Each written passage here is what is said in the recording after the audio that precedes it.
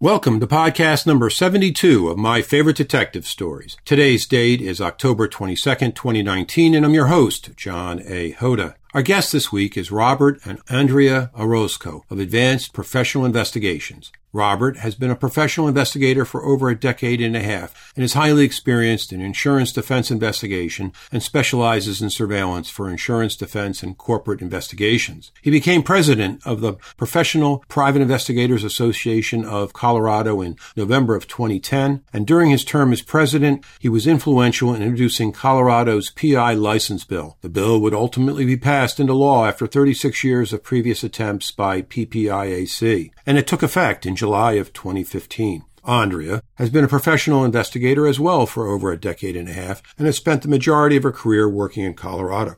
As a former vice president of training for the Professional Private Investigators Association of Colorado, she was responsible for training and education of investigators throughout the state. Andrea is currently the first VP of the National Association of Investigative Profession, NCISS, and also serves on her state board for investigators, PPIAC, as vice president of legislation. It is my pleasure to bring on the podcast Robert and Andrea Orozco.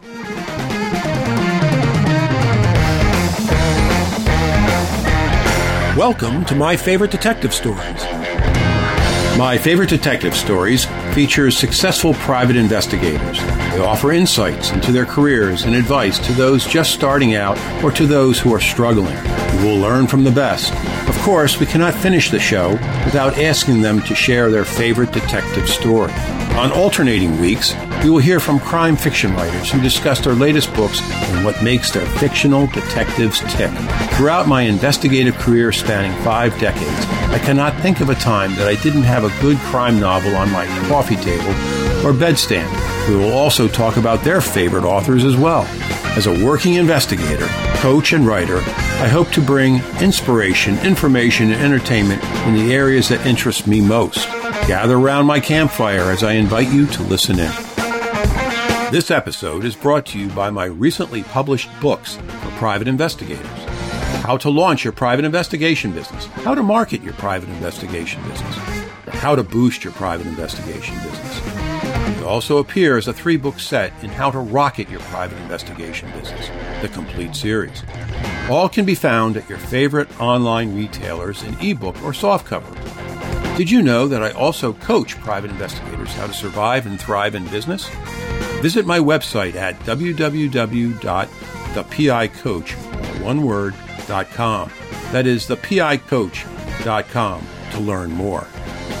Hi, Robert and Andrea. Welcome to the show. Thank you. Hello. Thank you for having us. Well, it's my pleasure. And how is the weather out in the greater Denver area today? It's beautiful. Yeah, Sunny. very beautiful day. 70s weather, nice and sunny, and so far no snow here. Well, that could change tomorrow. It's supposed to change next week. Okay. And then you could still have beautiful 70s in the afternoon after a snowfall. So, Right. yes, I understand the weather there. So I have friends that live in Fort Lupton, giving them a shout out. And then today, as we record this, it's October 4th, 2019. Here in Milford, Connecticut, we have a blustery day after a rainy day yesterday. It's kind of changeable skies, but a little precursor of fall in the Northeast. The trees are starting to change their colors, and by Columbus Day, here along southern Connecticut, we'll be in fall's peak leaf peeping season. But anyway, so I wanted to ask you. You both came to private investigations separately, and then decided to create your own company together. So, Robert, if you want to start first, and then Andrea, chime in, and then take me to where you met, and then take me from that point on.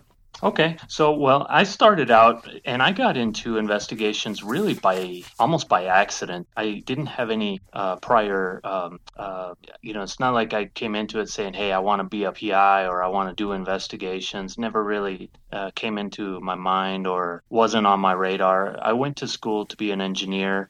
And after I got my engineering schooling, I went into the workforce and did construction for a couple of years and really got into investigations by answering sponsoring an ad in the newspaper back when there were still ads in newspapers for newspapers, right?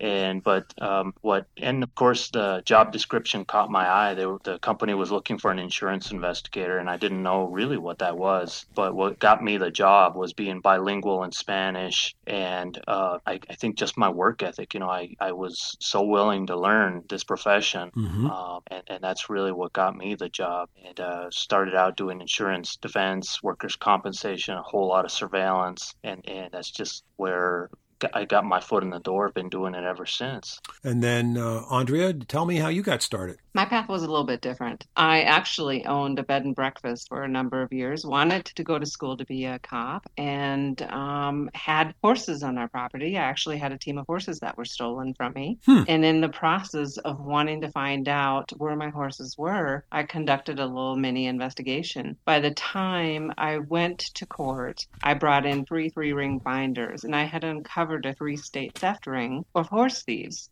And the judge had asked me at the time, he said, I really don't know what all you want to do for a living, but this is the most thorough investigation I've seen in my career. This is what you should be doing. And I really took him seriously. From that point on, I thought, okay, I've always thought my path would be in police work, but it's actually the detective work that interested me, and started from there. Put myself through school for investigations and started working under another investigative company, starting from the bottom. And at some point, your paths crossed. They did. All right. They did. So in working, I worked for a couple of companies, and I think it was the second company that I worked for. I had been there for a few months, and Andrea was hired there, and so we started out, just becoming friends, and that's kind of how we got to know each other. So we were both doing surveillance for the same company, and that's how we met. And you were working long surveillances together? Not really an awful lot. I mean, I worked down south in Colorado. Robert worked up north. We really didn't talk an awful lot. But when we did work together, I really respected his methodology and the way he thought and his ethics and the way he worked his cases. So we started to talk more and more. And I think eventually Robert decided to go out on his own. We weren't happy with where we were working. And Robert decided to go out on his own and had offered me a position to work with him. Now, and you became a couple? We became a couple a short while after that, yes. No, that minor point, it would be, I'm sure there are men and women investigative teams, but I just wanted to make sure that you guys were. Yes, yeah. Like, okay. And ended up getting married. Yes. Ended up getting married. Okay. Yeah, just to clarify, we are married, and we got married actually a year. We started the business first. We started the business in 2006 and then got married in 2007. But of course, we had already been dating around the time that we started the business. Okay. There's no greater test to a marriage or a company, than when you work together and see how you work. Oh yeah. Oh my Lord. And that you're both in a startup together at the same time. Yes. That is truly a test but you had known each other for a while, so you weren't just newlyweds and then new business people. You'd been a couple for a while, and then tested your marriage with deciding to create a business together. Absolutely. All right. So I don't care which one wants to take the story from there, but kind of take me through there. Well, Robert, you told me off air that you went out on your own first to test the waters, and while Andrea kept the paychecks coming in. Am I right? Well, sure, because when I started the business, I really didn't start out with a whole lot in savings, but I had a few $1,000s saved up. But I had to get the business going.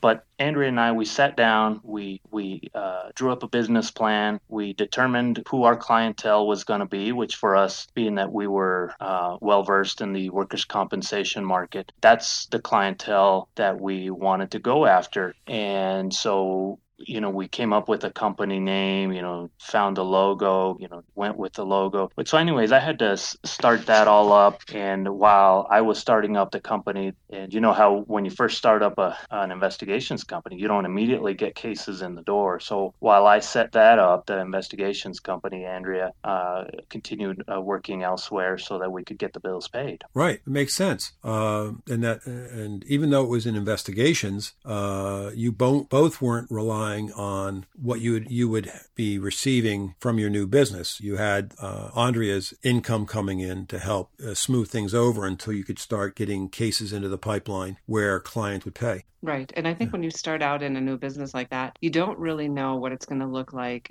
a few months or even a year down the road. You don't know because it's not something that you get immediately. You have to actually go out and get those cases and meet those clients. You don't really know what security is going to be in the beginning. No, you're right. And to your point, I'm thinking that it was a bold step. And in hindsight, would you have taken those steps again had you known how it was going to be in the beginning? Absolutely. There were times, of course, when you first start that things are a little bit scary. You know that you want to do what you love and you want to do it the right way. You don't want to cut corners. But would I do it again? I would do it again any day of the week. Yeah, absolutely. Like Andrea said, it is a very scary thing to start your own business. But we went into it feeling that we were pretty prepared at that point to start our own simply because we already, each had at least a couple of years of experience in investigations in workers' compensation. And so that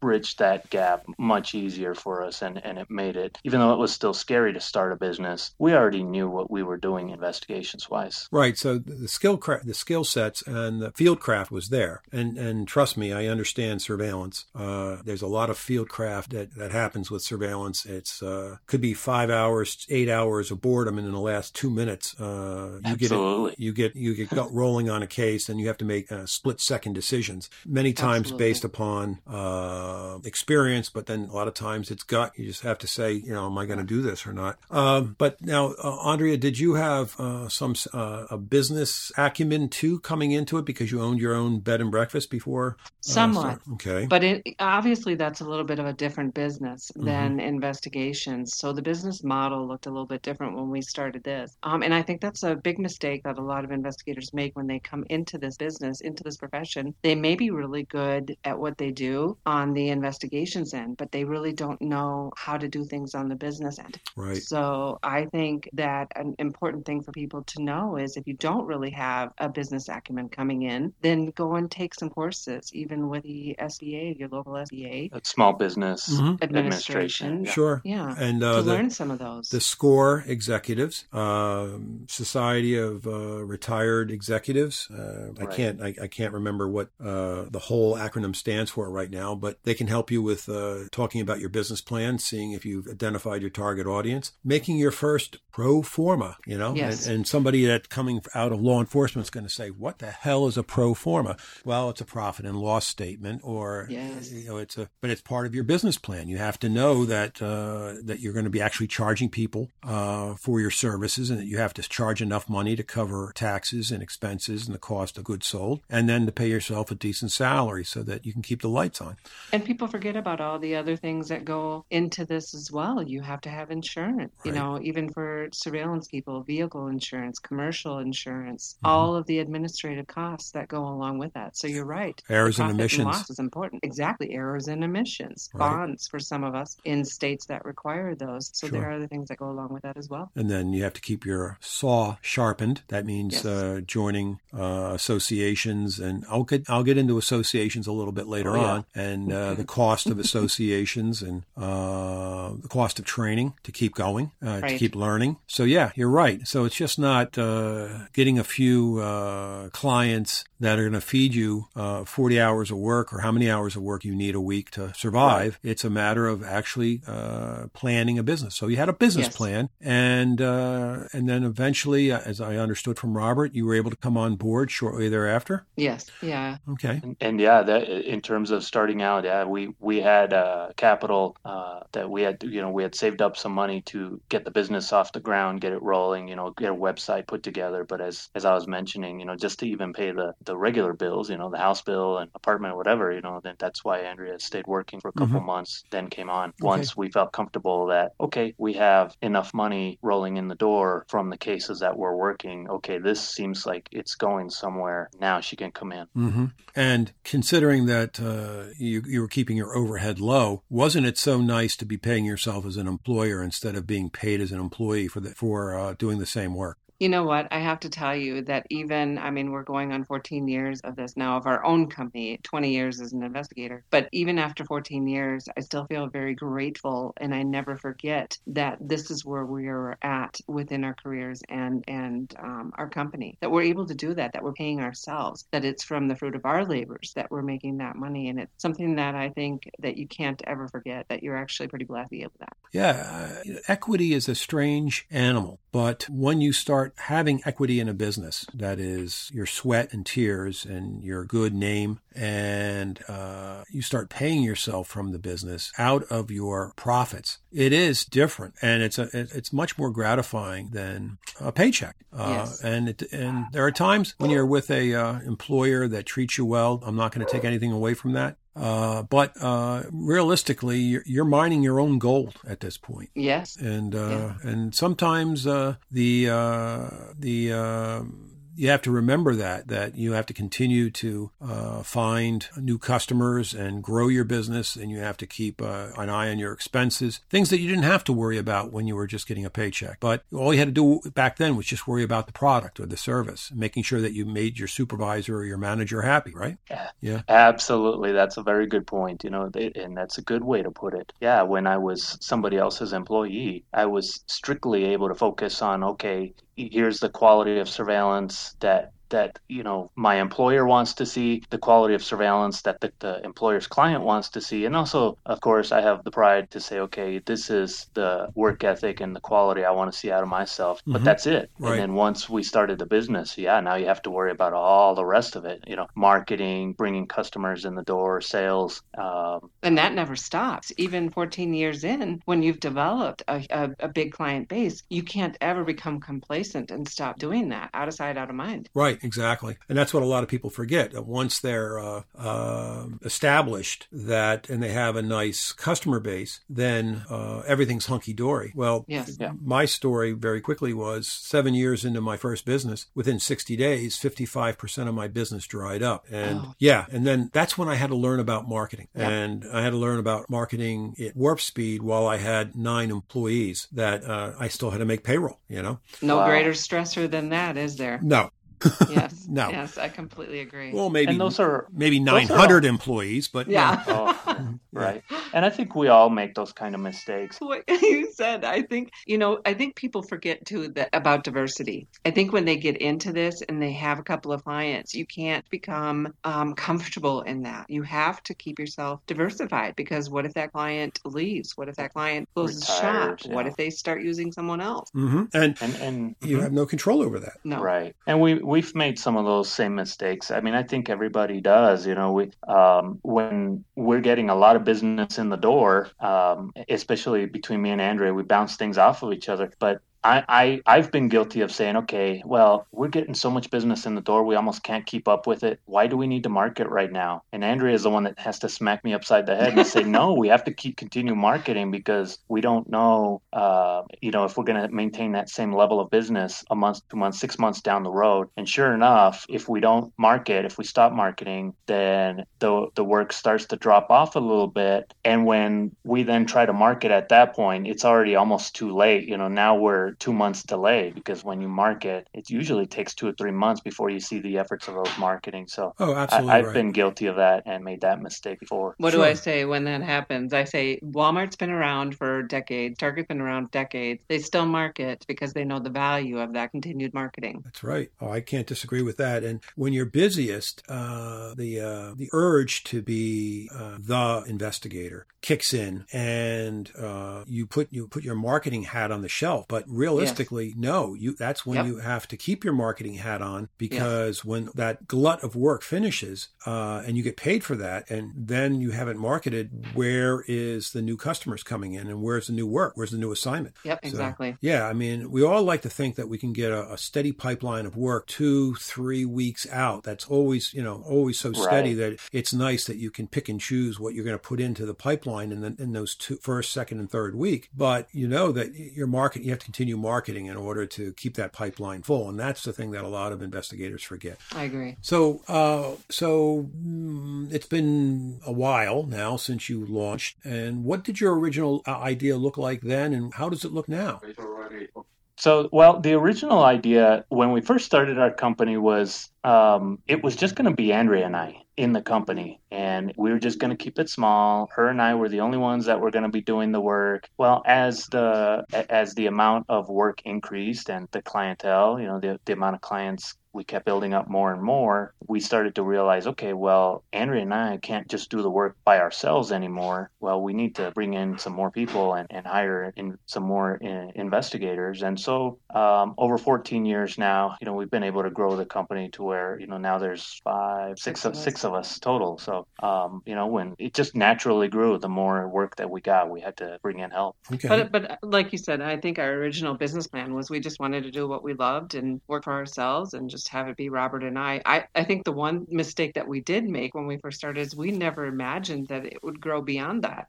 Oh, yeah. So I hear you. There's two things being said there. And the first is create a job for yourself. And that's what it was, a job for yourselves. Yep. Right. And many times that's what self-employment is, creating your own job. But you hadn't originally thought of creating a business, which the term of a business then means supervision, management, human resources, protocols, systems, reporting, policies. Yeah, right. Absolutely. And then vacation and what vacations? No, for them. Oh. Yeah. True. That's right. See, I knew I was right. Yeah. So, yeah. And that's, I guess I was a little unclear because when we first started, it did start out with the idea of it just being a partnership between Andrea and I. Mm-hmm.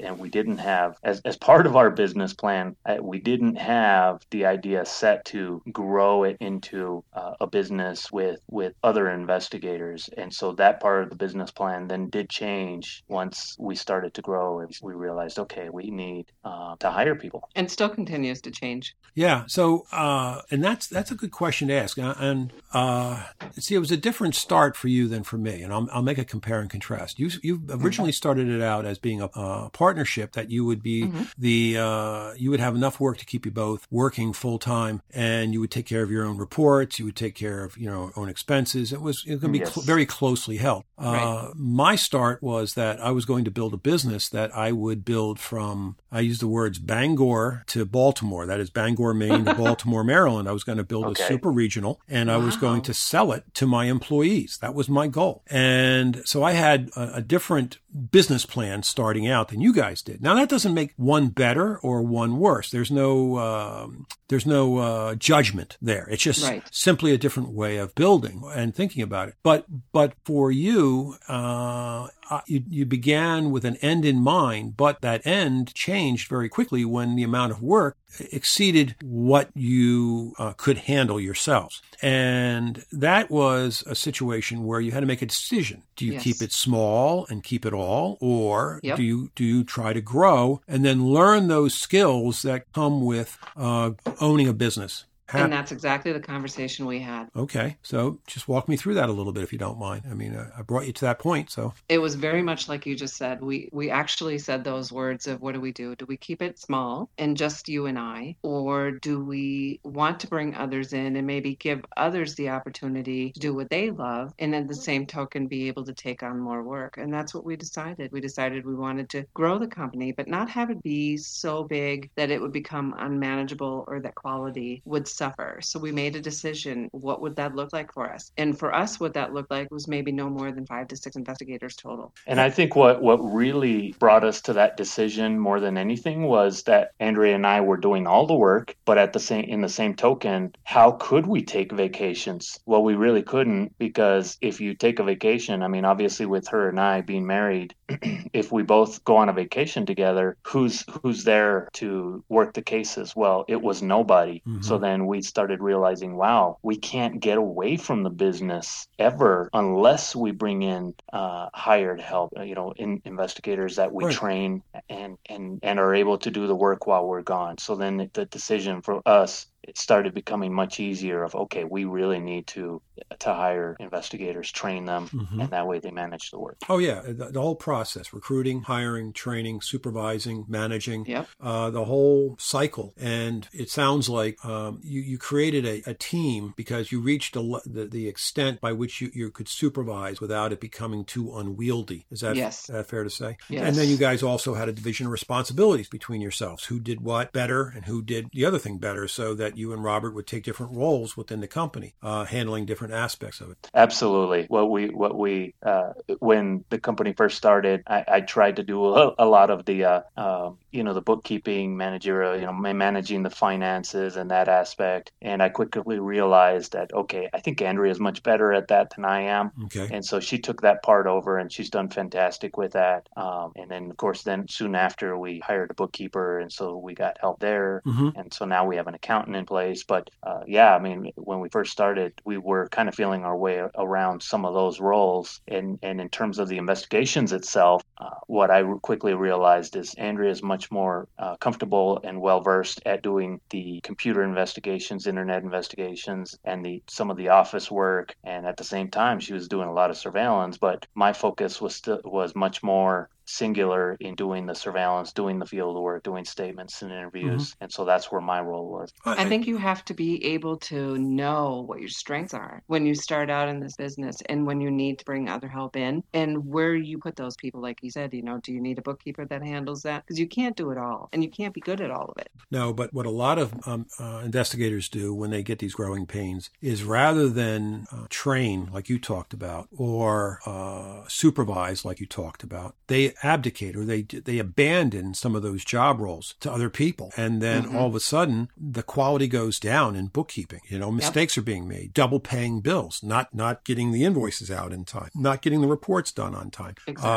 or not training people to do the field work properly, or not teaching them how to report properly. And then it's an abdication of the role. And because of that, your business suffers, because the weakest link is now being exposed in your chain. And who's it being exposed to? Your customers, right? Absolutely. Under your name, mind you. Yes. So a lot of guys and gals, make the mistake of abdicating. It's like just abandoning the jobs that they don't like to other people. And then they get screwed in the end because, they never really trained the person how to do the job right. Or worse, they steal your customers, or they steal from you, which is a horror story to begin with. So as I just talked about, some horrendous mistakes being made, were there any mistakes that you guys made along the way that if you had a crystal ball and knew that they were going to happen, that you would have put some things in place before they happened? Oh, of course. I think anybody that gets into this, or any type of business, does that. In talking about this, Robert and I talk about this stuff all the time. What would we have done differently? What were some of the mistakes that we made that we're now shaking our heads about? And part of it, I think, even goes down to the basics in the way you brand yourself, the logo you choose, your company name, and how you market yourself, and the message you want to convey. I mean, I think when we first started our company, we did the typical,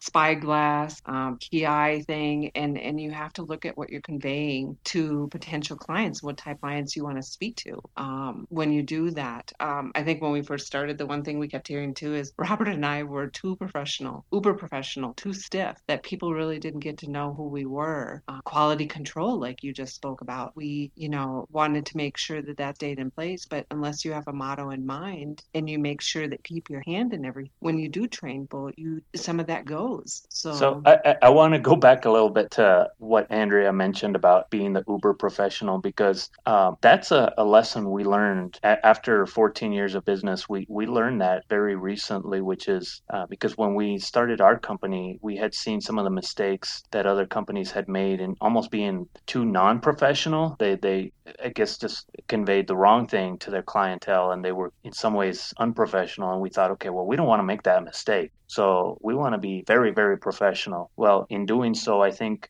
we came across as too dry to our own clients. They never really got to know us. They never really connected with us. We never connected with them on, just a personal level, just that human connection. Mm-hmm. And so what happened is when we went into market to our clientele or to potential clientele, we saw our competition, who we knew, we felt very confident that our work product, our quality, quality of product was better, but yet they were landing the clients and we weren't. And so we really had to take a hard look at that and say, wow, okay, what are we doing wrong? And we really kind of found out that we were just being a little bit too professional, not connecting Too stiff with the clients. Once we kind of changed that around a little bit and really just started to get to know them much more, finding commonalities in our personalities or in hobbies and whatnot. Wow, it opened up a whole new door, and all of a sudden our marketing was much more effective.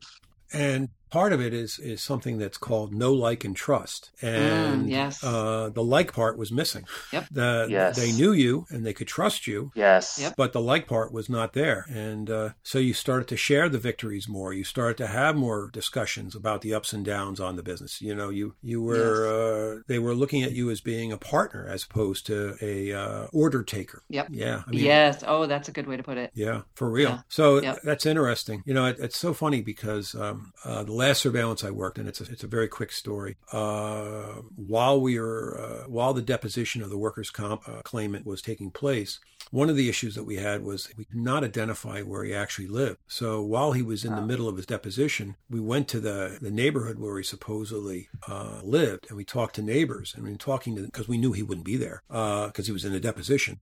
We talked to the neighbors and found out that he had moved out 6 months earlier and had moved down to northern Florida. And was coming back for this deposition and had flown back into town just for this deposition. But at the same time, he's telling the attorney in the deposition that his address was the door next door. Oh, yeah. So he's lying under oath about, where he lives. And we figured this out and told the attorney in mid deposition, because there was a break, about this. So he was able to craft some questions during the deposition to really nail down, that this guy, that he was really being clear about where he lived, and where, and everything to do with habitation. And he continued to not tell the truth about living in Connecticut. Well, it was an out-of-state attorney that came in for this national account that this workers' compensation carrier had. Okay. Don't you know, the guy is at Bradley Airport, which is Hartford's airport, and he's waiting for his flight to be called. And who does he see come in? But the guy, the man he just deposed. He was taking the flight home. Don't you know he takes the same flight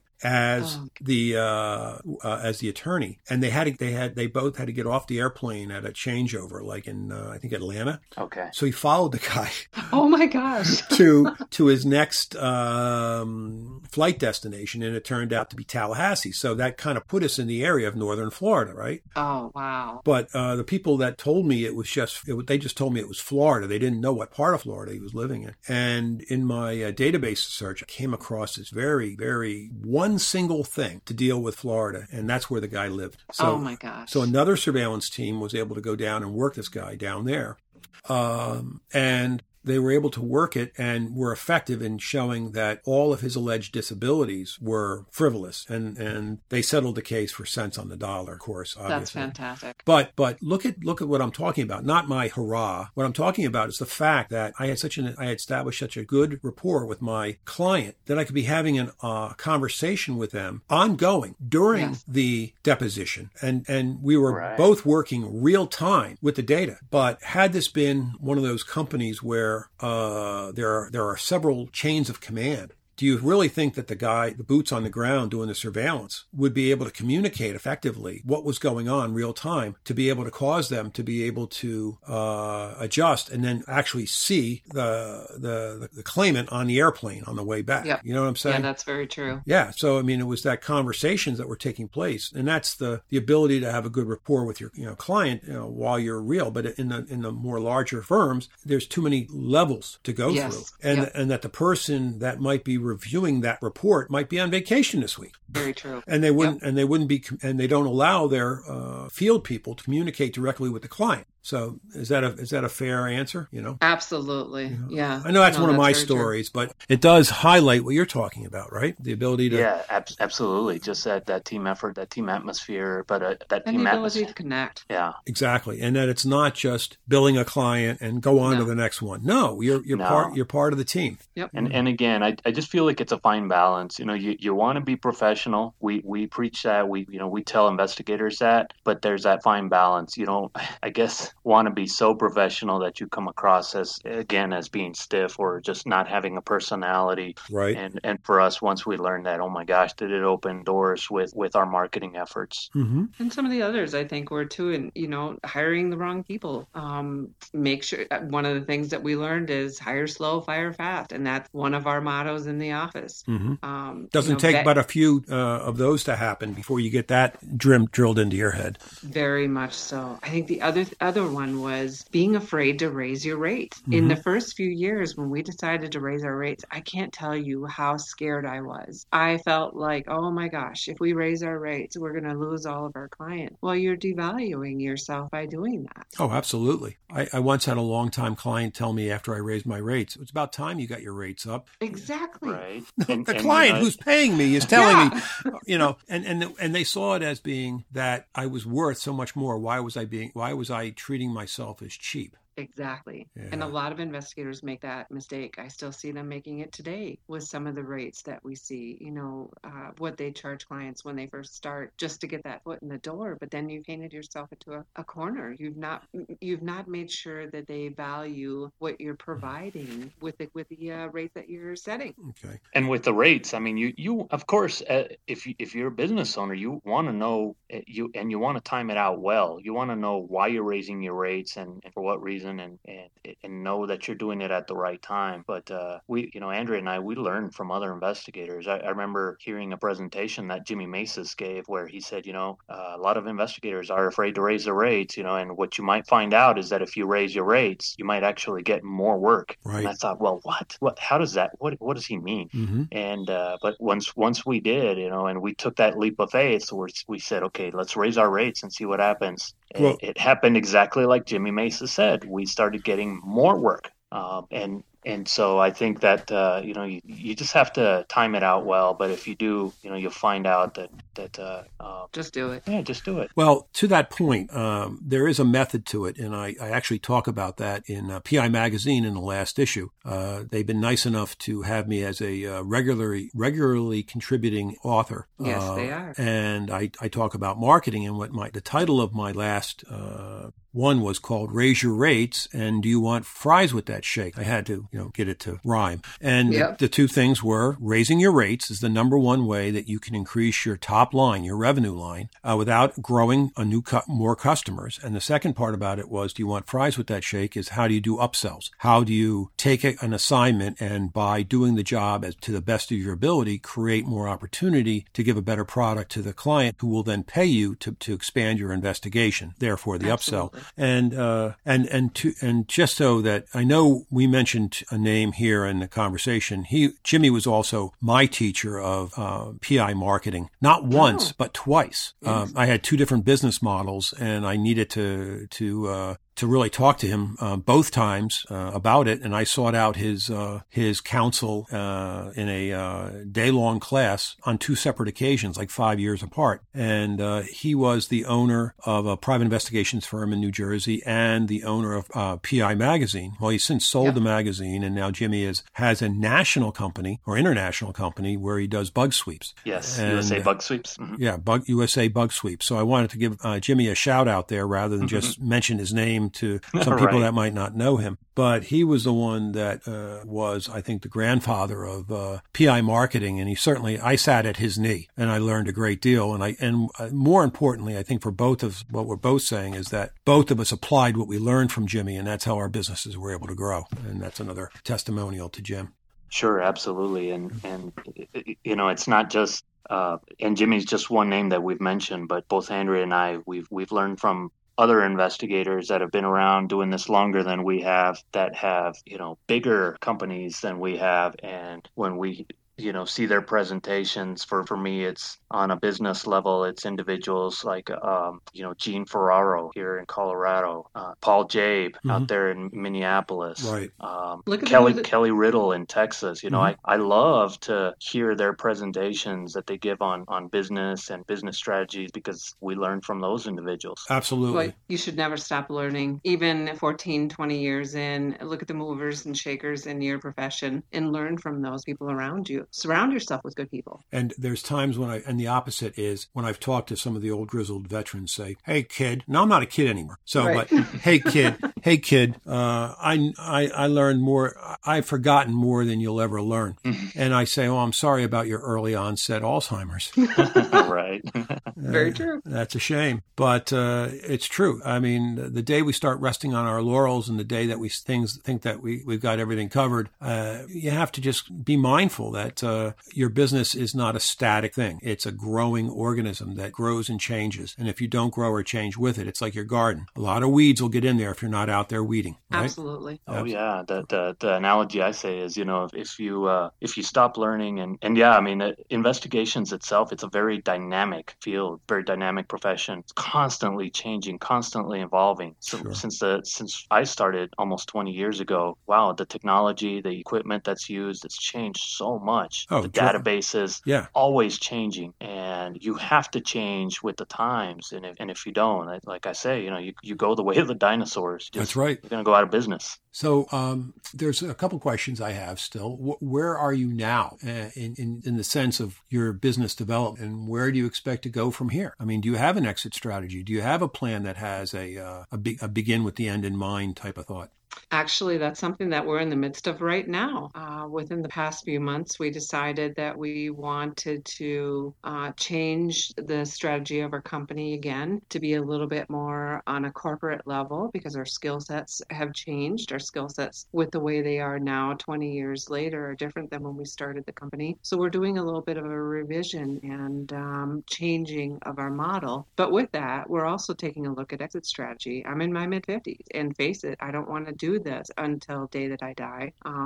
We see this quite often in our profession where people don't have an exit strategy or business plan, and they just do it until day they can't anymore. Mm-hmm. And we've decided, what do we want to do? Do we want to do this? What do we want this to look like? Do we want to grow the company and sell it at a certain point? Do we want to turn it over to the people that work with us and have it be more self-sustaining? And that's the process that we're in right now. Well, I'm glad that you're giving that some thought because a lot of PIs that I talk to that have businesses basically say, the first thing they say is, I have no family to give it to, or my family doesn't want anything to do with it. Right. That's the other side of that coin. Then they say, but I'm not doing anything to change where I'm going. So probably what I'll do is I'll give my employees plenty of notice. I'll give my employees plenty of time, maybe offer a severance package. And then at date certain, whatever that date is, 60 days ahead of time, I'll tell my customers, thanks a lot, appreciate the ride. And then we'll just work off the work that we have. And then they'll close the doors, turn off the lights, and that'll be the end. And I say to them, well, okay,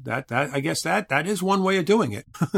Right. Yeah, wow. But had you thought about this, or had you thought about this, or have you thought about that? And all of a sudden, the light bulb starts to go on. You mean I can do that? I can do that? I can do that? And I'm saying, yeah, you can. So I do talk succession planning with people that feel like they're trapped into a place where all they can do is just turn off the lights. So at some point, and hopefully they will turn off the lights rather than have the lights turn off on them. So absolutely. And we see that happen quite often in our profession as well. Yeah. And it's a shame. I mean, it's a shame that somebody worked themselves to death or right. Not, you know what I'm saying? They work until death. We've seen it. Yes. I mean, we've seen it happen. We've seen it with some older colleagues that they got to retirement age and they simply could not retire because they were still really kind of living paycheck to paycheck and actually struggled even more in their later years because, of course, just like any older person, they started having medical issues, but also they maybe didn't stay with the times. They didn't evolve their company. And so their clientele started dwindling and to the point where they were really literally just living paycheck to paycheck. And then one day they pass and they didn't have anything. They didn't get a chance to retire. So Andrea and I have seen that. And we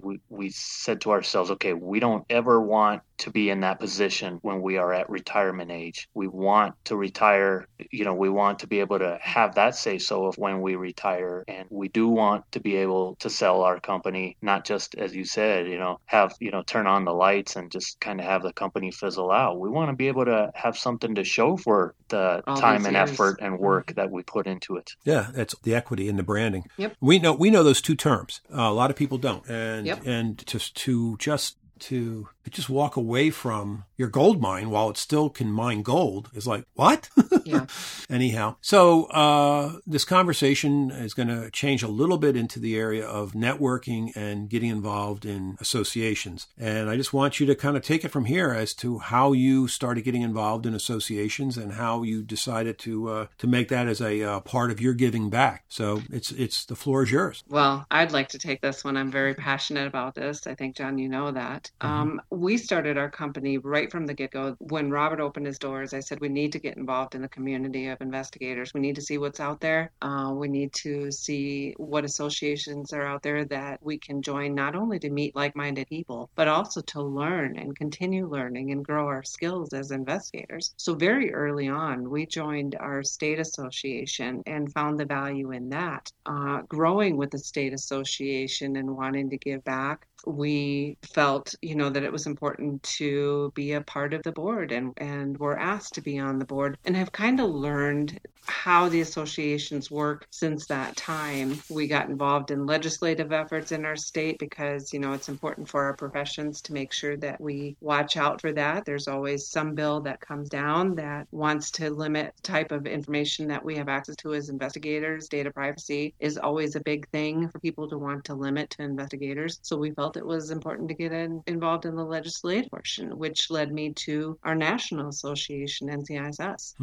NALI, the a National Association for Legal Investigators. When we decided to join that years ago, we've just always felt that there was really big value in being involved in the investigative community and getting to know like-minded people and continuing that education. I'm now the president of our National Association, NCISS, who watches out for federal legislation that affects our industry, and I'm the president of our state association. And in that is how we give back to the investigative community. We want to leave it. It's not only important for us to be involved, but it's also important in how we leave this profession to the next generation coming in. So we've always found huge value being involved. Business-wise, it's one of the best things that you can do for your company. Again, it goes back to know, like, and trust. Yep. People get to know you through the work that you do for the associations. They get to like you because they see you that you're not a devil, with horns coming out of your head, and that you're a reasonable person and a professional and you carry yourself in a nice way. And they get to trust you because they know that other people have been around you through the association involvement, and that by that your involvement in the association show that you're a person of integrity and you walk the walk, you talk the talk. No, you walk the talk.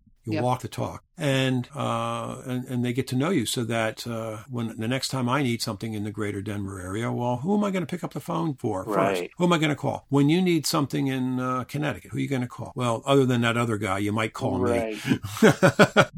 But I know that on NC, I never get the initials right. I apologize. NCISS. Yes. The National Council of Investigation and Security Specialists. Right.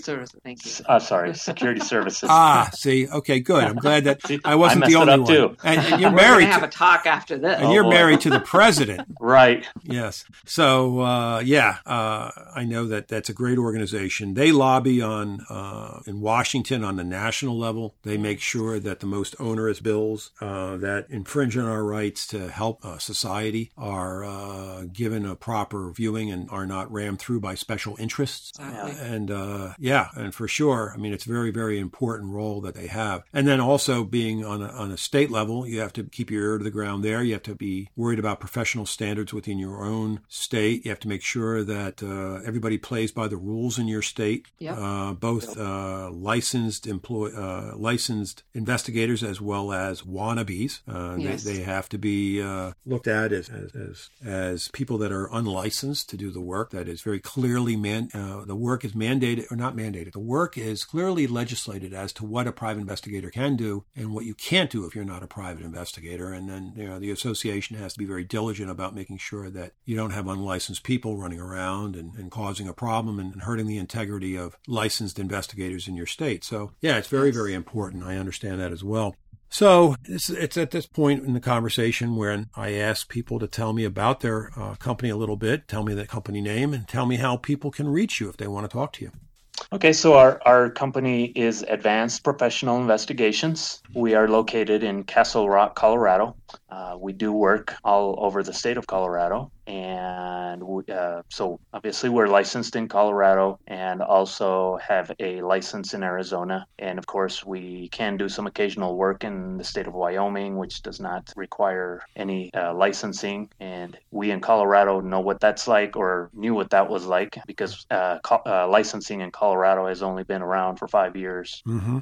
And and we do, our specialties are insurance defense investigations as well as corporate and business investigations. And that's where doing more background checks and computer work tend to come in with the corporate and businesses, I would take. Absolutely. And due diligence, social media investigations, open source investigations. Yeah. Well, thank you. I appreciate that. And I'm going to turn off the tape recorder at this point. However, I want to thank you very, very much, both of you, for coming on. It was a great interview. And I'm glad that you took the time to explain how you guys got started and what your business formation was like and some of the trials and tribulations you went through and continue to think about, and how you're going to put the final touches on your business, on your baby, before you ride off into the sunset.